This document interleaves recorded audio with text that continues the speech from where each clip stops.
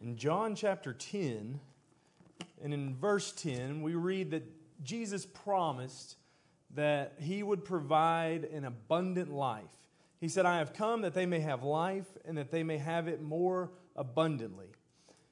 We have spent time over the past several weeks looking at how Jesus provides the abundant life by helping us to overcome in many things that we face in this world, such as sin and anxiety, boredom and despair, and even fear. And that's why I'm persuaded that what John wrote in 1 John 5, verses 4 through 5, we can have victory through faith, that truly the opposite of that. Faith is the victory. And I want to conclude this series of lessons by illustrating one last point in that faith is the victory in overcoming these issues, by looking at the way that Jesus guides us through grief. In this lesson, I hope that we will consider the subject of grief and begin with spending some time just exactly what it is that we're talking about. Again, going to the American Heritage Dictionary, we've looked every one of these issues up in the American Heritage Dictionary. It says the deep mental anguish as that arising from bereavement. That is the definition they give for grief. Now, we might say, when speaking of grief, we might talk about sorrow. We might talk about, obviously, sadness or being mournful or even just having a gloomy outlook on life. But the feeling of grief can also be associated with fear and feel much like fear. A book written by C.S. Lewis called A Grief Observed, he's quoted from there saying, "No one ever told me that grief felt so like fear." And truly, grief does have the ability to grip us, to hold on and to control us in the way that fear does. But before we get into the lesson, I want to point out that not all grief is wrong. That's not the purpose of this lesson, to say that if we deal with grief that there's something wrong. Because certainly grief was an important part of man's life since the beginning, and especially an important part of Jesus' life. Turn over to John chapter 11. In John chapter 11, we have the recording of a difficult time for Christ, a time where He had sorrow in His heart. If we start reading in verse 32, it says that when Mary came where Jesus was and saw Him, she fell down at His feet, saying to Him, "Lord, if you had been here, my brother would not have died." This is the account of the death of Lazarus, the brother of Mary and Martha, the close personal friend of Jesus. When you read of Jesus going to Bethany, you almost always read of Him spending time with His friends here, Mary, Martha, and Lazarus, while He is there. And in verse 33, therefore, when Jesus saw her weeping, and the Jews who came with her weeping, He groaned in the spirit and was troubled. And He said, "Where have you laid him?" And they said to Him, "Lord, come and see." And in verse 35, Jesus wept. That describes to us the fact that Jesus was moved by more than just the pain that He saw in those around Him. And by more than, and certainly Jesus was seeing other things that we maybe don't come first to our mind. The fact that the creation that He created experienced death because of sin would have been on the mind and the heart of Jesus. But when you get down to the issue at hand, Jesus was grieving for the loss of a loved one, a friend, someone close to Him had died. We have other examples of people grieving in the Bible. Turn over to Romans chapter 9. Romans chapter 9, in verse 1 and 2, Paul says, "I tell the truth in Christ, I am not lying, my conscience also bearing me witness in the Holy Spirit, that I have great sorrow and continual grief in my heart." Now, if you read on through the chapter, you'll find his heart was sorrowful because of the rejection by his people, by the Jews, of the gospel. And that put great sorrow in his heart. He grieved over that. And in fact, in chapter 10, we see his response to that grief in verse 1, saying, "Brethren, my heart's desire and prayer to God for Israel is that they may be saved." But he had great sorrow in his heart over this. Having grief and expressing grief is an important part of overcoming traumatic experiences, such as the loss of a loved one. And it's an important part whenever someone rejects the gospel. That should move us to grief.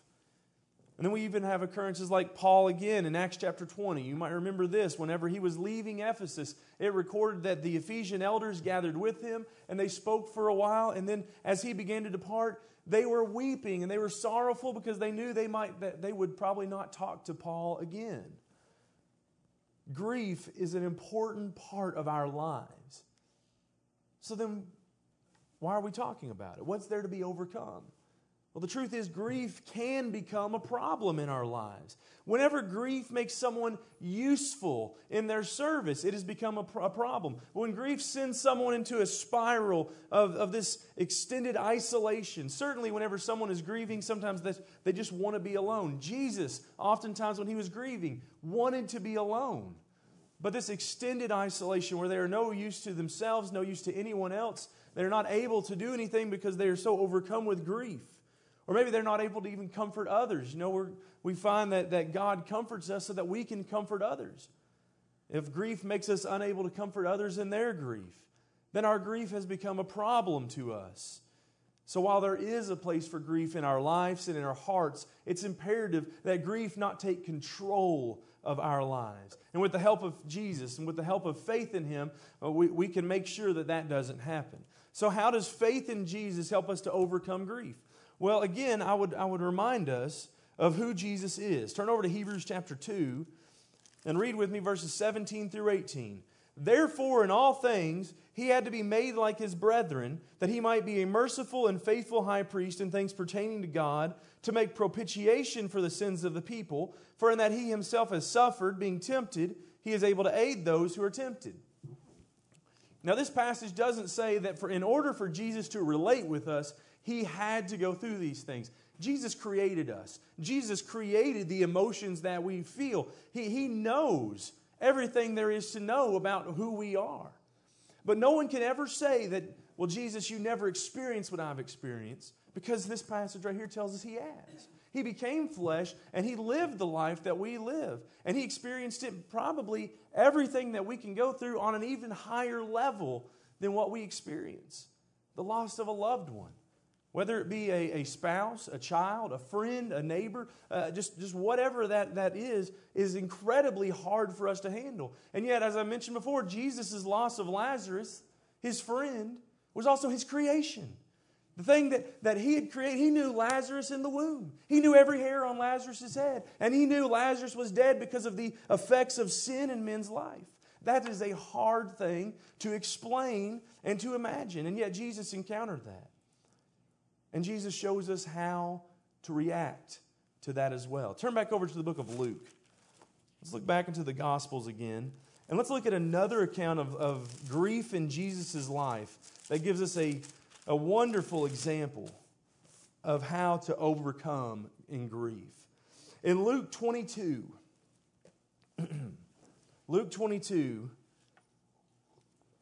we see that while Jesus was in the flesh, another experience of grief He had as He was in the Garden of Gethsemane.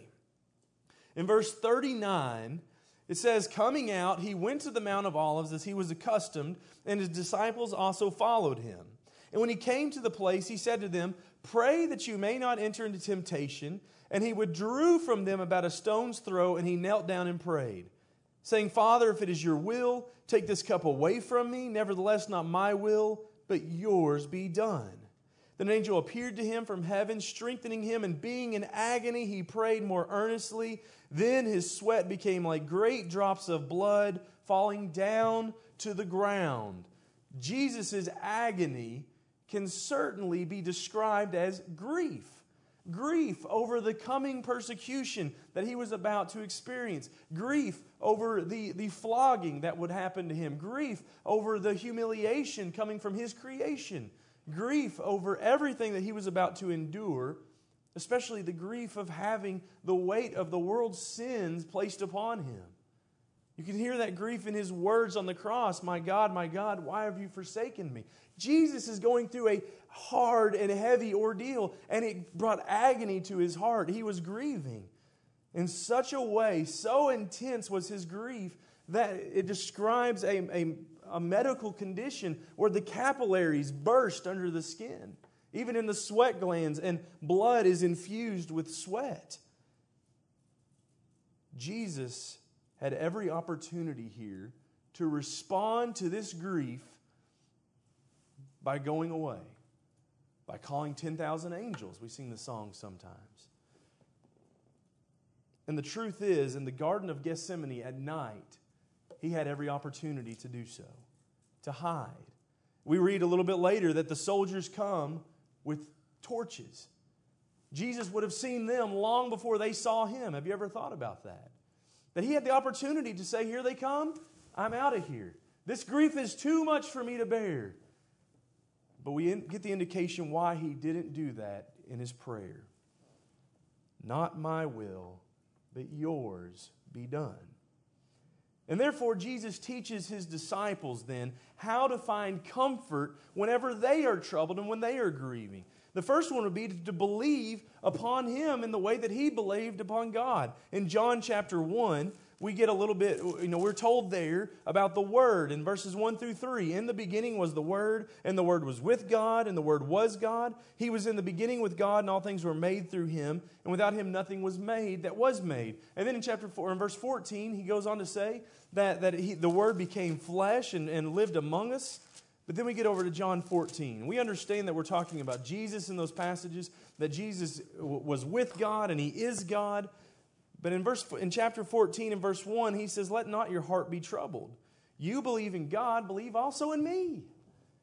Jesus trusted in God, and he's telling his disciples, trust in me, believe in me. In my Father's house are many mansions. If it were not so, I would have told you. I go to prepare a place for you, and if I go and prepare a place for you, I will come again and receive you to myself, that where I am, there you may be also.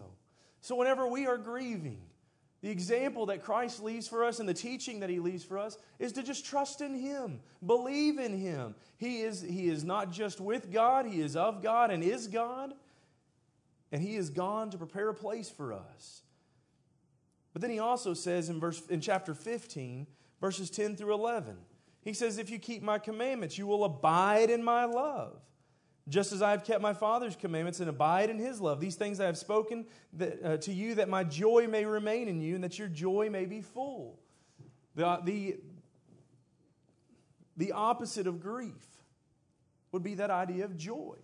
To battle grief, to lessen grief in our lives is to increase in joy. And Jesus says that your joy may be full, that you might have joy in your life, then you need to be in my love. And to be abiding in my love, to reside and live within my love, you must keep my commandments. And then he would add on to that in chapter 16 that we must be praying for that joy as well. We must be asking for it. It says in chapter 16 and in verse 24, until now you have asked nothing in my name. Ask and you will receive, that your joy may be full. In verse 33, these things I have spoken to you, that in me you may have peace. In the world you have tribulation, but be of good cheer, I have overcome the world. Jesus was telling them over and over again that to battle these troubles that we have in our life. Going back to chapter 14 when he tells them not to be troubled. He's telling us to battle the troubles, to battle the grief, and then the anxiety that we've talked about, fear, and so many of these things that correlate to these same verses. It comes in believing in who he is, which prompts us to trust in him and to keep his commandments, which prompts us to pray and to ask him for the things that he has promised to give us to help us out during these times of need.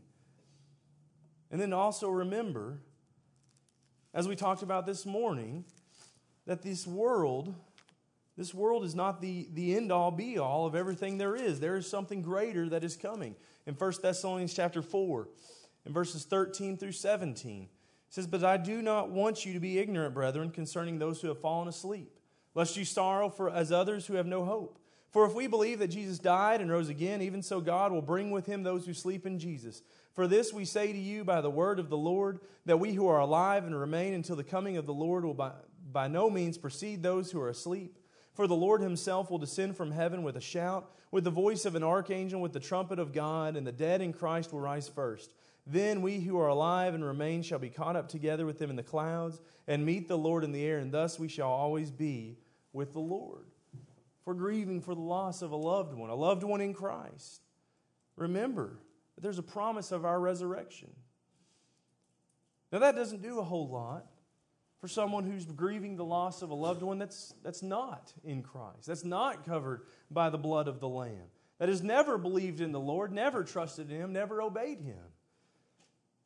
And while it's true that we can't preach anyone in or out of heaven, maybe this passage would be helpful for in that situation as well. I remember very vividly a man coming to my family's house when a loved one of mine had a question about their father. And they said, how do I know? How can I know that my father is in heaven? How can I know that the things he did were things that were right? And the preacher said to them, well, we can't. We can't know. But if they weren't, if this was something that their life was just completely opposite of what the Scriptures was saying, and they could come back and they could tell you one thing, what do you think it would be? They thought about it for a while and they said, I don't know. And he said, I think it would be that there is a life after death and there is a resurrection and you have a great hope in your life. Not to be worried about me, to focus upon yourself and focus upon the hope that is laid up in front of you. And I've held on to that for many years because that helps me to focus on where my priority needs to be. Whenever I am grieving with the loss of a loved one, to remember that one, if they are in Christ, they have a great hope of a resurrection, of a life eternal with the Lord. But more importantly than that, I need to make sure that I'm thinking about that hope, about that resurrection, about that life eternal with the Lord. Jesus provides for us through His teachings and through His examples many comforts to help us to overcome our grief. And the last one that I want to look at is what He speaks about in Matthew chapter 12. In Matthew chapter 12, verses 46 through 50, He tells us that He's not going to leave us alone to the troubles that we have in our life. In verse 46, it says, while he was still talking to the multitude, his mother and his brothers stood outside seeking to speak with him. And one said to him, look, your mother and your brothers are standing outside seeking to speak to you. And he looks and says, who? Who is my mother? And who are my brothers? And I imagine the people standing around probably thought, that's a really odd thing to say. The people we just told you, your family, the guys that you have lived all of your life with, are here to speak with you. And he said, no, here are my mother and here are my brothers. For whoever does the will of my Father in heaven is my brother and my sister and my mother. He was saying, this is my family. Those who are like me, those who put God's will first, those who would desire to help others to put God's will first. That is my family. And that is what He has left us with. As we endure tribulations and trials and especially grief. In 1 Timothy chapter 3, verse 15, a couple weeks ago, we talked about the church. And we read there that the church was the household of God, the family of God. Mark chapter 10, another verse that we use from that, verses 29 and 30. Mark chapter 10, 29 and 30 says that those who have lost their mother and father and brothers and sisters and their farms and their possessions for the sake of the gospel, they've received 100-fold that. Not that we have some sort of abundant wealth in this life, but that no matter what we might lose in our family relationships, we gain within the church even so much stronger. A family that is there to take care of us. And what is that family responsible to do? Turn over to Romans chapter 12. Romans chapter 12 and verse 15 gives us some instruction on what that family needs to be doing. It says that the family, in Romans 12 verse 15, should rejoice with those who rejoice and weep with those who weep. And what that tells us is whenever someone in this life experiences something that's worth rejoicing over, worth going to God and being filled with joy and thanksgiving for it, that they don't experience that on their own. The church rejoices with that. The church is filled with joy that person experiences. But the flip side of that is when someone loses a loved one, when someone has something in their life that is causing them great sorrow and grief, the church is grieving with them. The whole church is affected by that and responds to that. In 1 Corinthians chapter 12, 1 Corinthians 12, 25 through 26, we alluded to this verse a minute ago. It says there, in the same manner, that's 11, I apologize. 1 Corinthians 12, verse 25 and 26 says that there should be no schism or division in the body, but the members should have the same care for one another. And if one member suffers, all the members suffer with it. Or if one member is honored, all the members rejoice with it. And 2 Corinthians 1, verses 3 through 5 tells us we need to be comforting one another with the comfort that we have received from God. Blessed be the God and Father of our Lord Jesus Christ, the Father of mercies and the God of all comfort, who comforts us in our tribulation, that we may be able to comfort those who are in any trouble with the comfort with which we ourselves are comforted by God. For as the suffering of Christ abounds in us, so our consolation also abounds through Christ. This is what God has left us. When we deal with grief, when we deal with sorrow, when we deal with gloominess and mourning, He has left us the example of Jesus, the example of His apostles, the teachings which say, look to Him, trust in Him, pray, and He will, if you abide in His commands, He will fill you with love and joy and peace. And here's a family as well, a support net to hold you up, to be there with you, to experience this with you, and to hold your hand along the way.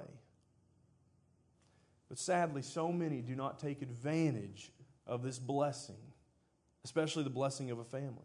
There are those who say, you sometimes hear, well, I don't go to church because I watch it on the TV. I get a religious program or a radio program, and that's my churching.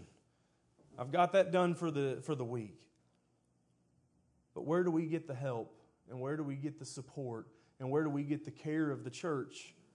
If all we're having, I'm not talking about, I'm not knocking having a televised, for those who are shut in, for those that aren't able to make it. I'm not talking about the radio programs being inherently wrong. But if that is our experience with church, where is the help and the support that it was intended to be? How do we get that? How do we know what members of that church need our help and our support, and how are we going to receive their help and their support if that's all we get? And so many also, they understand that, so I'm going to belong to a church. I'm going to join myself to a church, but they never become involved in it.